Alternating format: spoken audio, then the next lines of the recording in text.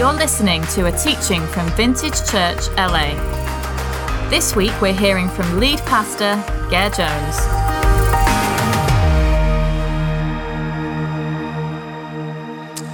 Alrighty, let me just ask you a question.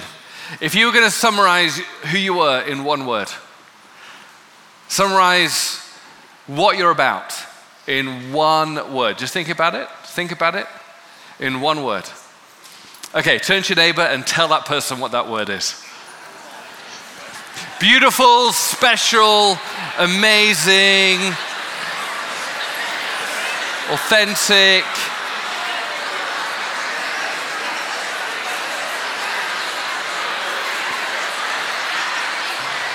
How many of you believe the person next to you?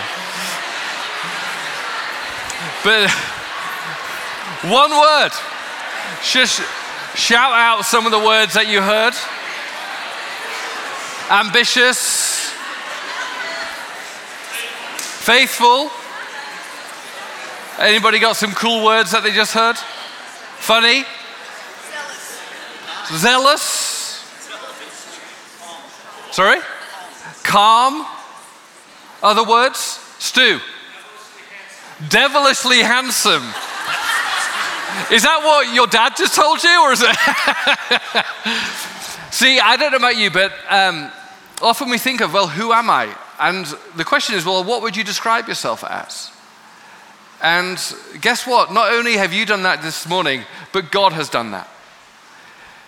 We're looking at who God is in the Old Testament. Because we kind of think, is he different to Jesus? Is it different to what I see in Jesus? It kind of is confusing. But we're looking at the Old Testament as who God is there, because it seemed confusingly inconsistent at times on a superficial reading. And yet God goes out of his way in the Old Testament to do what you've just done, is summarize himself. Not just in one word, but in 4 or 5. In Exodus 34, Moses does what I just did with you. He says, God, who are you? The word God is very generic, but who are you? And last week we saw in Exodus 34, God begins by saying, look, Moses, I am this. I'm Yahweh, Yahweh, which is not descriptive of who he is. That's literally going, this is my name. Nice to meet you, Moses. You're Moses, I'm Yahweh. God has a name, and it's not God. It's Yahweh. We saw last week that simply means I am always who I am. Quite a confident name, meaning I've always been, I'm the creator, there's no one before me, I've always been, I am the ultimate God, and I am who I am. I will always be who I am. I will always be that. In other words, the names, the words he uses to describe himself, he says, look, I'm always going to be that. I'm never going to have a bad day. I'll never have mood swings. I'll never be up and down. I'm always consistently these things. Now just think of that name, that word, calm, funny, devilishly handsome. Probably you think, some days yes, some days not. But God is saying, look, I am who I am. I'm always these things. And as we continue now in looking at this self-description by God, he says, look, I am what I always am. And these things are how I describe myself. This is how God thinks of himself. This is how he describes himself. And he says, I am always these things. And so as we're looking at who is God of the Old Testament, we're looking at how God describes himself. He says this to Moses. He says, look, Yahweh, Yahweh, the compassionate and gracious God, slow to anger, abounding in love and faithfulness, maintaining love to thousands, and forgiving wickedness, rebellious and sin, yet he does not leave the guilty unpunished. He punishes the children and their children for the sin of their parents to the 3rd and 4th generation. Now we said last week, that first slide sounded great. It took a sudden turn on the second slide. Not too sure about that. And I put that up there because I refuse to be selective about the Old Testament. I refuse just to go, I like those bits, and I can conveniently skip over to the other nice bits and not do the middle bits. Because ultimately that's a tactic that doesn't work. Ultimately you go, hang on a minute, but what about the middle bits?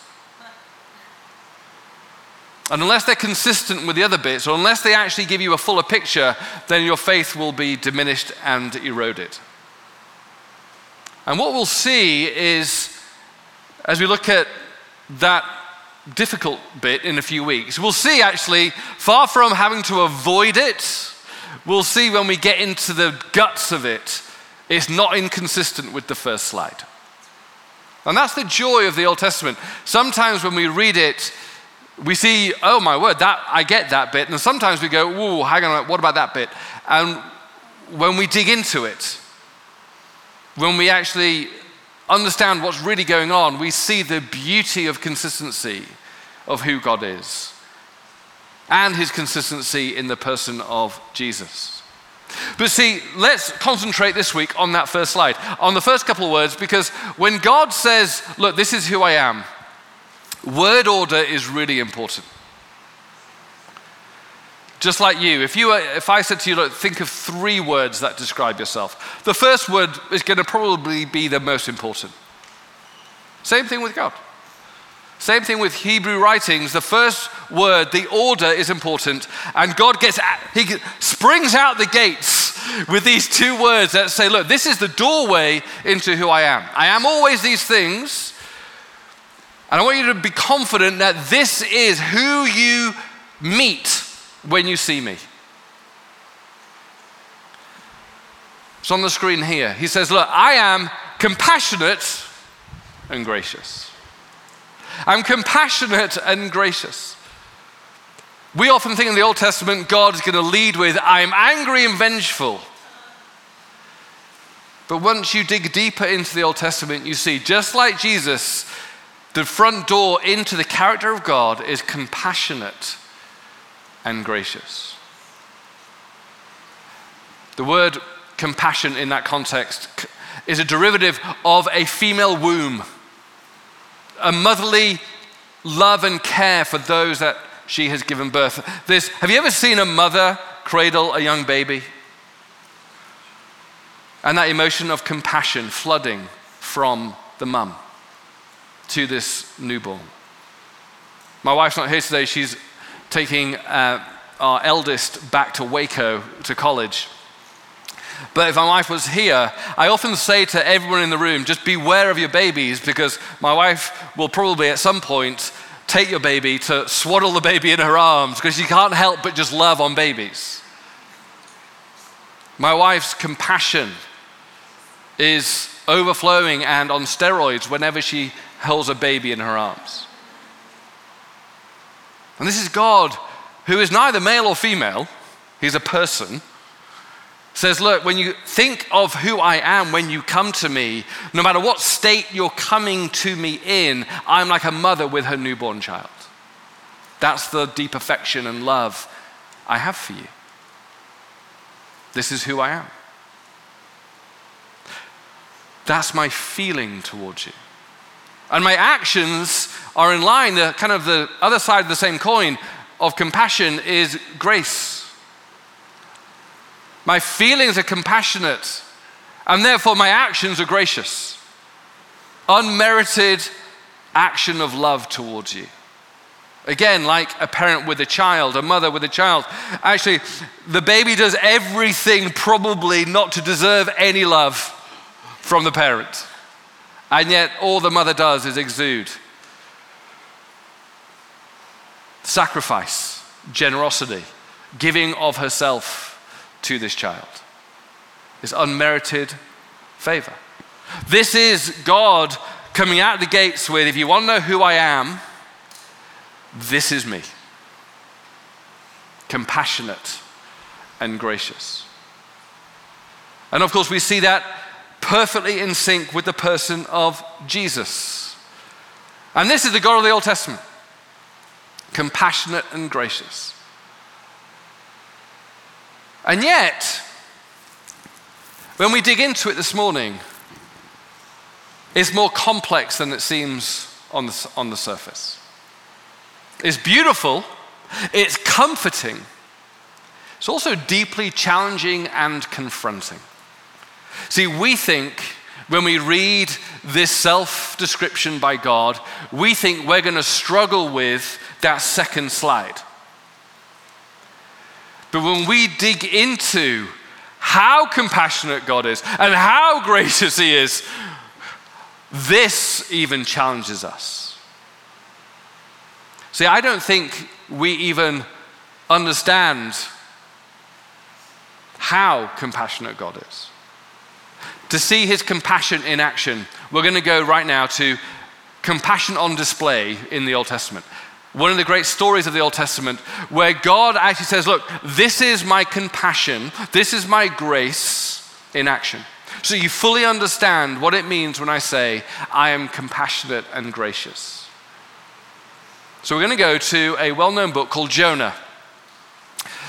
Jonah, whether there's two schools of thoughts, we spoke on Jonah about a year and a half ago. Two schools of thought, some believe, Bible-believing people either believe it's historical narrative or truthful in its kind of parable nature. Either way, it's truth.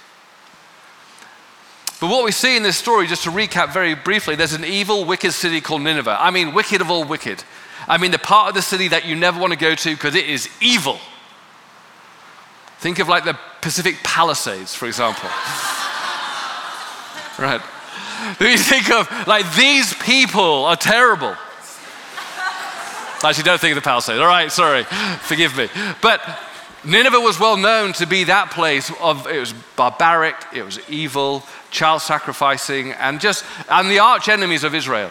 Israel suffered greatly because of the actions of the Ninevites. God has had enough. God wants to call time on this evil behavior. We'll look at that next week of his anger. So he says this to Jonah. Jonah, you're one of my prophets. Go and tell Nineveh to stop it. Tell them if they don't stop it, they're in trouble. Tell them to repent. Jonah goes, no way. No way am I going. So he runs away. God interrupts him with a big fish, and eventually he goes, fine. I'll go and tell Nineveh to stop it. I will go preach what you want me to preach to them. Jonah goes to Nineveh, does an absolutely terrible job intentionally of preaching to them, and gives a one-line sermon just because he so doesn't want to be there. He just goes, hey guys, in 40 days, you got 40 days to repent or this whole thing's over. Literally, that's it, one line. And he goes away hoping it doesn't work. But it works. They all go, great sermon, Jonah. Thank you, and they repent. Literally, it's almost comedic. It's written in a way, it's like, oh my gosh. And so we pick up the story with Nineveh just going, we hear you. And we're going to turn away from this evil. And we pick up the story then with what happens to Jonah when they actually respond to his sermon. And it's in Jonah chapter 4, it's on the screen here. And we read together. But to Jonah, this seemed very wrong. And he became angry. He prayed to Yahweh. Isn't this what I said? Yahweh, when I was still at home, that this is what I tried to forestall by fleeing to Tarshish. I knew, and this is brilliant, he quotes Exodus 34, I knew that you are a gracious and compassionate God, slow to anger and abounding in love, a God who relents from sending calamity. See, I know who you are. You've told us who you are. But I don't like it. I don't like that first slide. Now, Yahweh, take away my life, for it is better for me to die than to live. But Yahweh replied, is it right for you to be angry? Jonah had gone out and sat down at a place east of the city, and there he made a shelter and sat in its shade and waited to see what would happen to the city. Then Yahweh provided a leafy plant and made it grow up over Jonah to give shade for his head to ease his discomfort. And Jonah was very happy about the plant, but at dawn the next day God provided a worm which chewed the plant so that it withered. When the sun rose, God provided a scorching east wind, and the sun blazed on Jonah's head so that he grew faint. He wanted to die and said, "It would be better for me to die than to live." But God said to Jonah, "Is it right for you to be angry about the plant?" "It is," he said, "and I'm so angry, I wish I were dead." But Yahweh said, "You've been concerned about a plant. Though you did not tend it, you didn't make it grow, it sprang up overnight, and it died overnight. And should I not have concern for the great city of Nineveh, in which there are more than 120,000 people who cannot tell their right hand from their left, and also many Labradors, many animals." Clearly from West LA with his love for pets.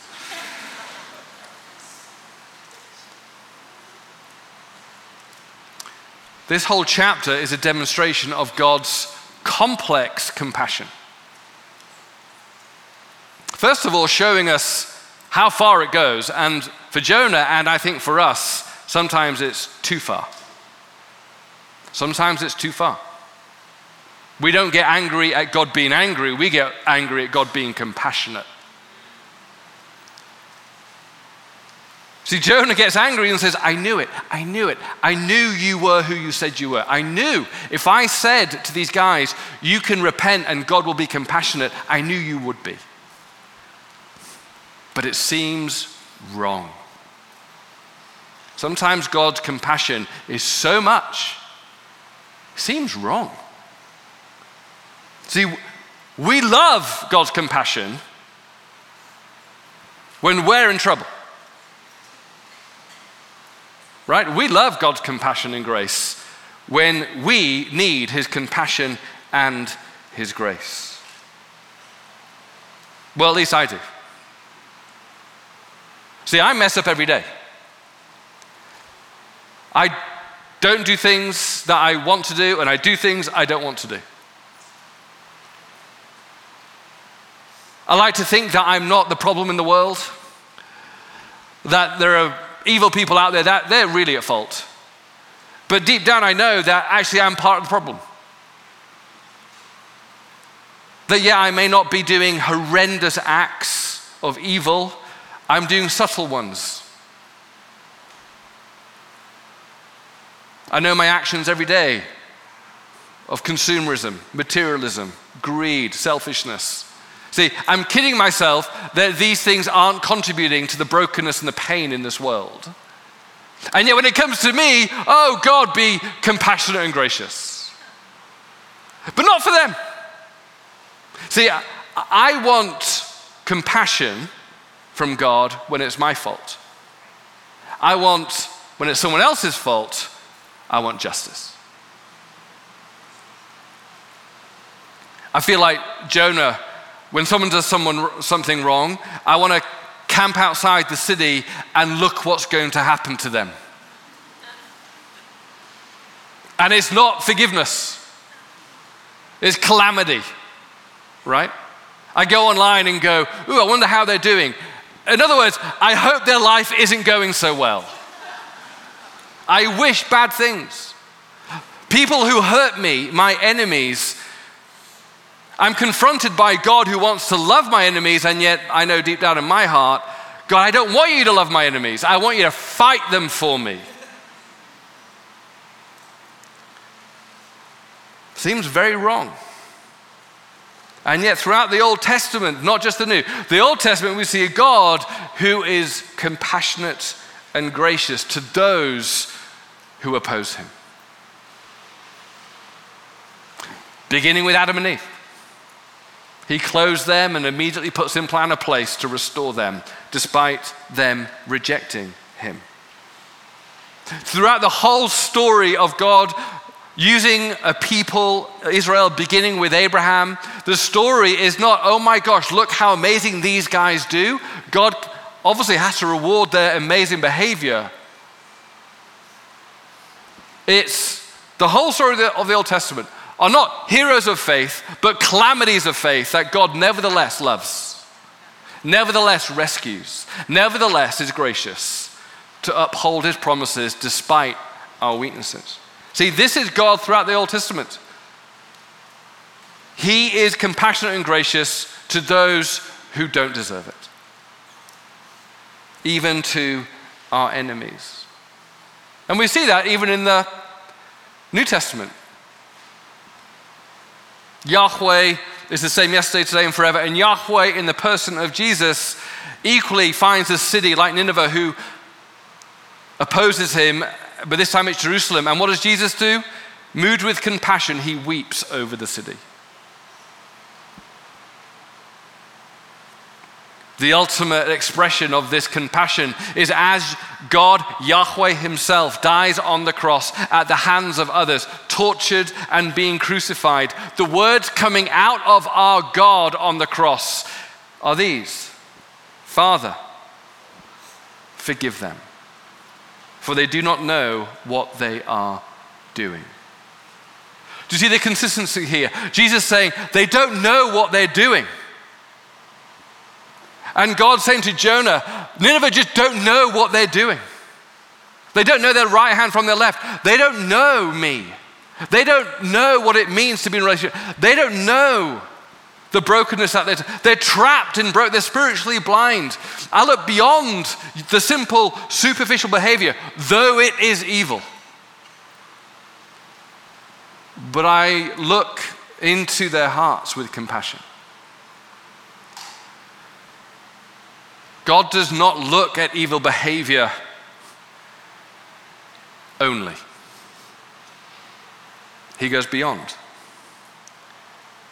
And he sees Nineveh and has compassion. And praise God he does, because I am Nineveh. You are Nineveh. We are the problem. We are broken. And the good news is God looks at Nineveh, you and me, and has compassion. It's comforting, but it's challenging. Jesus put this teaching into his own teaching where he says this: you've heard it said in Matthew 5, love your neighbor and hate your enemy. But I tell you, love your enemies and pray for those who persecute you, that you may be children of your Father in heaven. See that? He says, look, if you really want to be like God, as children, growing and being formed into the likeness of God, you'll start to love your enemies.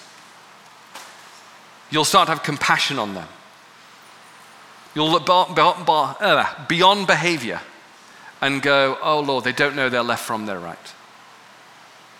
This will be a sign that you're truly being formed into the image of your Father.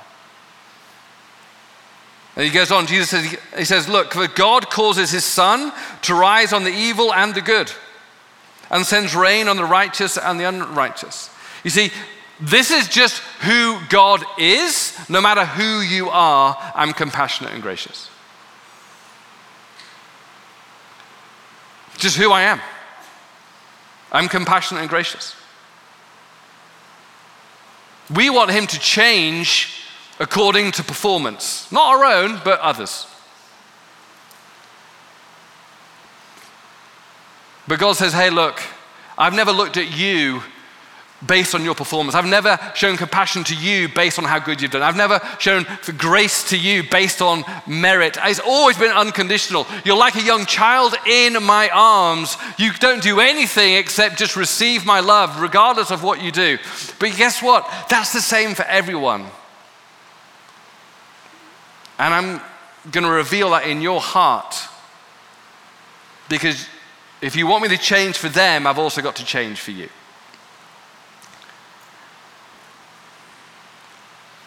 It's the complexity of his compassion.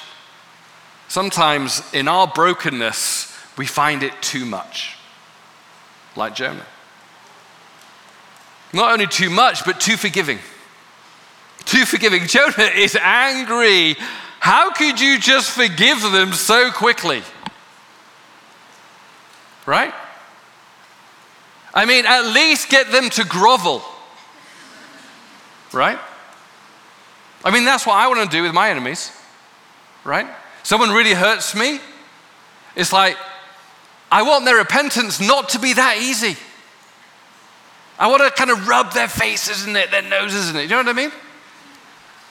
It's just like, oh, I don't want justice, I want revenge.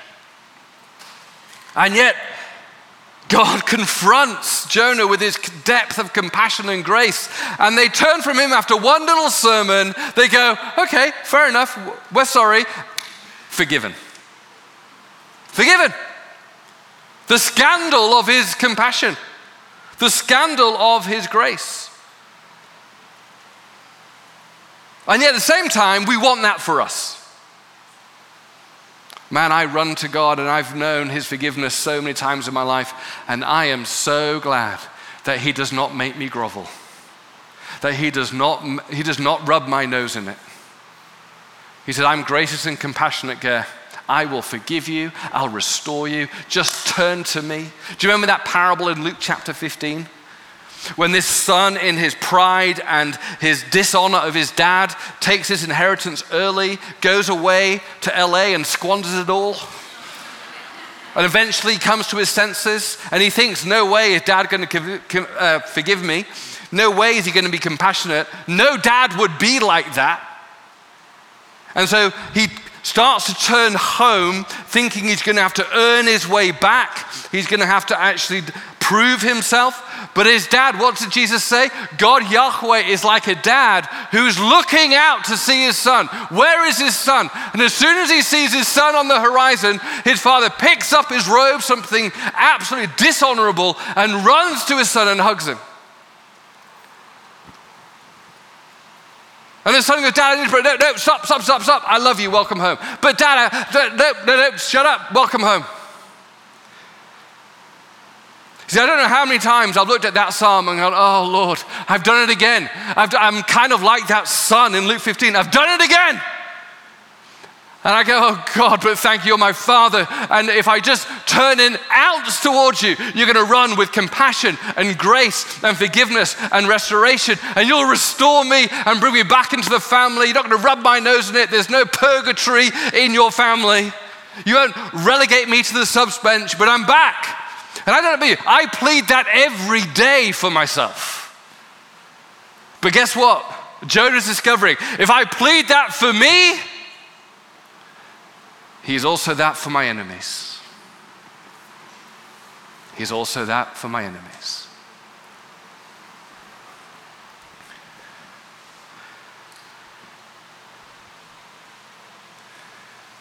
This is the challenging, confronting nature of God's compassion.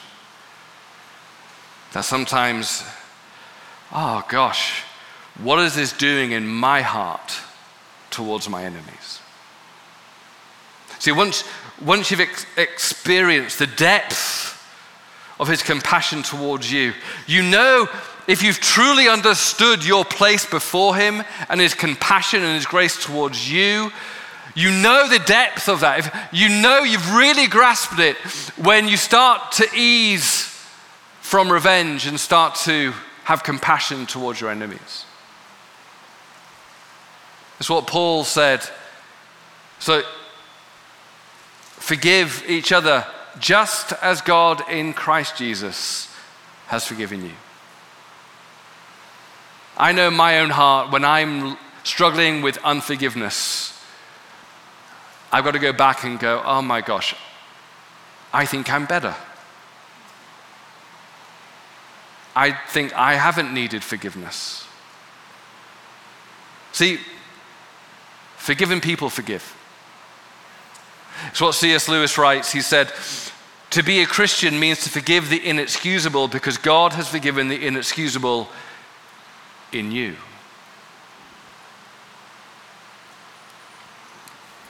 This compassion does surgery in our own hearts.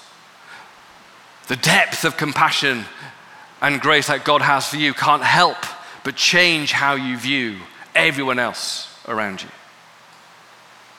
And you begin to start looking at enemies and go, Lord, their behavior is terrible, but oh Lord, but they don't know their left from their right.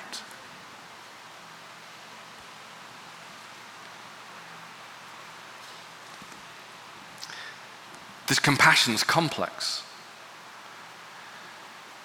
But for the avoidance of doubt, compassion doesn't overlook the problems, doesn't overlook the behavior. But just God does something about it, motivated not by revenge, but by compassion. You see, in this story, we see what we see throughout the whole Old Testament, which is God does not stand by watching evil run its course. He will intervene eventually. We'll look at that next week. But God is not dispassionate to evil. In fact, he will intervene in quite dramatic ways because we want him to. Like we have police forces and prisons, we want evil to be contained. Same thing as an echo of God's justice. But here's the difference between my action towards evil and his. My action often is motivated just simply stop it because it's hurting me. God's action is compassion. He's going to stop it because it's hurting them as well as me. You see, he wants to root out the evil from the Ninevites for their sake, not just for everyone else's sake. He sees them crushed by the weight of their behavior just as much as the people they're inflicting evil on. He's motivated by compassion for everyone concerned. Jesus saying, Father, forgive them, for they do not know what they're doing. See, my motivation often is, God, I want judgment. I want to stop what they're doing in this world. But do I want them to stop for their own benefit? Because it must be crushing them to live in such bitterness and anger. It's my motivation to forgive, but also it becomes my motivation for people to repent and say, sorry. See, when you're moved with compassion, you'll forgive quickly, and then repentance is purely for their benefit. For they see themselves, actually, I don't want to live like this anymore. Whereas we want repentance before we forgive because we want to know that they're really sorry for our sake. See, it changes everything, the dynamics of interpersonal relationships, when you realize this is how much God has shown compassion to me. Even giving feedback. Even going to someone and going, I love you so much, I'm not just going to stand by and watch this behavior in your life slowly erode you away. I'm not doing this because of me, I'm not doing this because of others, but I see this in your life and I don't want it to limit you. I don't want it to shortcut you. I don't want it to cap your potential. I love you too much that I'm actually going to intervene and say, can I help you? See, we live in a world of cancel culture, not out of love, out of anger. God's version of cancel culture is, can I help you? Can I actually work with you? Because I don't want this to destroy your life anymore. How would a tweet like that go? How would we relate to one another in our city like that? Those we disagree with. Those we see hurting and struggling.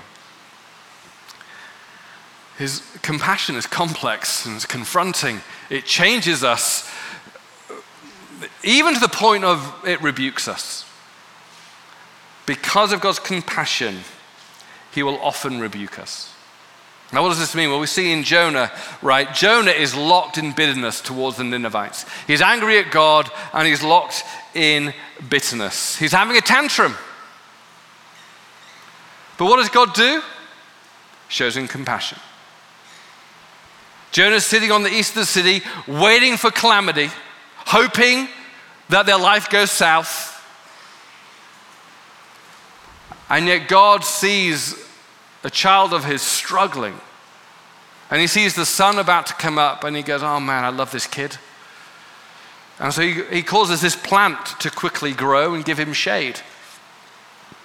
Jonah's loving the shade. He's loving the plant. The first thing he's loved in a while. But see, God's compassion is not just to comfort. God's compassion, like any parent, God's compassion is also to grow.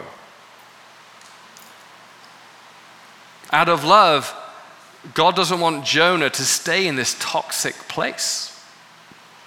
I don't know who said it. Lots of people quote this in lots of different sermons. So I'm just going to say Tim Keller said it, which is this: God sees us as we are, loves us as we are, and accepts us as we are. Oh, praise the Lord.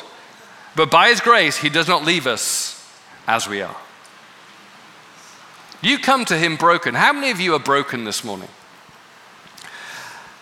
Those who didn't raise your hands, that's a sign of your brokenness. We're broken, right? And like a loving parent, we want to see our kids whole, healthy, happy. So when you come to God, he's going to go, I'm your parent. Which means at times I'm going to give you a nice shade because my heart breaks for you. You kind of done this to yourself, but I'm compassionate. But also, eventually I'm going to have to kind of do some surgery. I'm going to actually take the shade away. I'm going to get a little worm to start eating the shade. And that's not enough. Sometimes I need a real intervention. I need to wake you up. And a scorching east wind is going to come. Because I love you too much to see this toxicity sabotage your life. See, his compassion will rebuke us. His compassion will cause scorching east winds to burn us. Because he loves you too much to leave you where you are. See, we like to celebrate the grace of God of, doesn't matter what I do, doesn't matter where I've been, he just loves me the way I am, like that like Luke 15 parable. That's absolutely true. But don't think God's going to stay there. Behavior, he wants to get your behavior in line because he doesn't want the toxicity of behavior outside of his will to hurt you and hurt others. He will intervene. And I've looked at my life and gone, oh my gosh, sometimes I've struggled just because I've been an idiot. But sometimes I sense God allowed a scorching east wind to wake me up. And it's because of his compassion. See, Yahweh in Jesus put it into teaching. He says, look, you're like a vine in a vineyard, and guess what? Every now and again, the vine dresser is going to come along, and he says this: he prunes those he loves so that they be even more fruitful. It's compassion. Some things in your life right now, some of the hardships, some of the lack of shade, some of the scorching east winds are there because we've been stupid. But sometimes there's a discernment and go, I think God is allowing something. And I'm going to chat to my friends about it because I think God may be in this. I think I'm kind of like Jonah. I'm stubbornly hanging on to something and God is going, I'm not going to let this destroy you. And it's going to be hard. It's going to hurt. But I am going to discipline, rebuke, and correct those I love. Because I have better things for you than your life to be sabotaged in this way. The fascinating thing is, the story in Jonah ends there. We have no idea how Jonah responded. But I think that's the point. Because the question hanging over the end of that story and hanging over today is, do we surrender to his compassion? Do we say, Lord, be it to my enemies as it is to me? Take my life. And Lord, I pray for shade when I've been stupid. But Lord, don't keep me stupid. I pray for shade when I've done the same thing over and over and over again. Oh, but Lord, do something that I don't keep doing the same thing over and over and over again. Save me. And therefore I will surrender to your beautiful compassion, your confronting compassion, your challenging compassion. Because I know that you are gracious and compassionate. Like a mother with a child, you only have what's good for me. This is our God. He is compassionate and gracious. Let's stand together.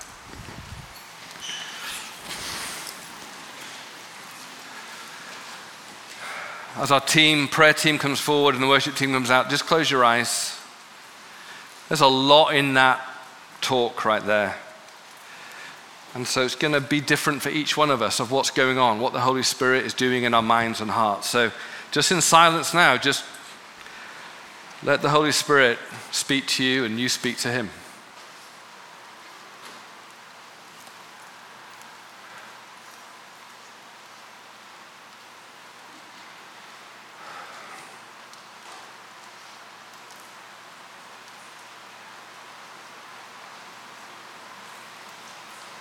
Come, Holy Spirit.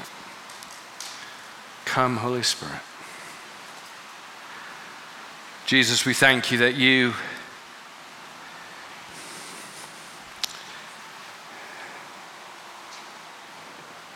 lived out your compassion on the cross. You made the way for forgiveness by even taking our sin on yourself. Because we are Nineveh. We are enemies of God, running our own lives, but you died for us.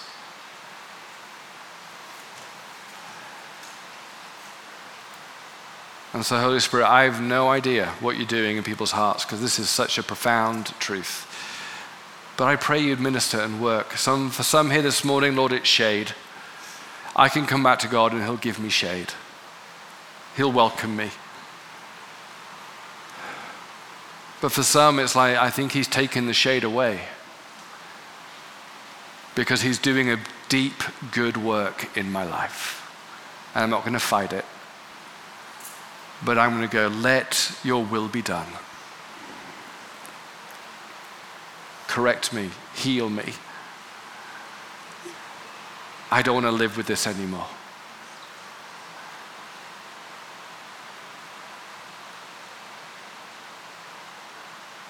So Jesus, as we worship, fill this room with your Spirit. The Father, gracious and compassionate. Let's worship. Thanks for joining us for another week. We'd love to connect with you at one of our gatherings or online at vintagechurchla.com.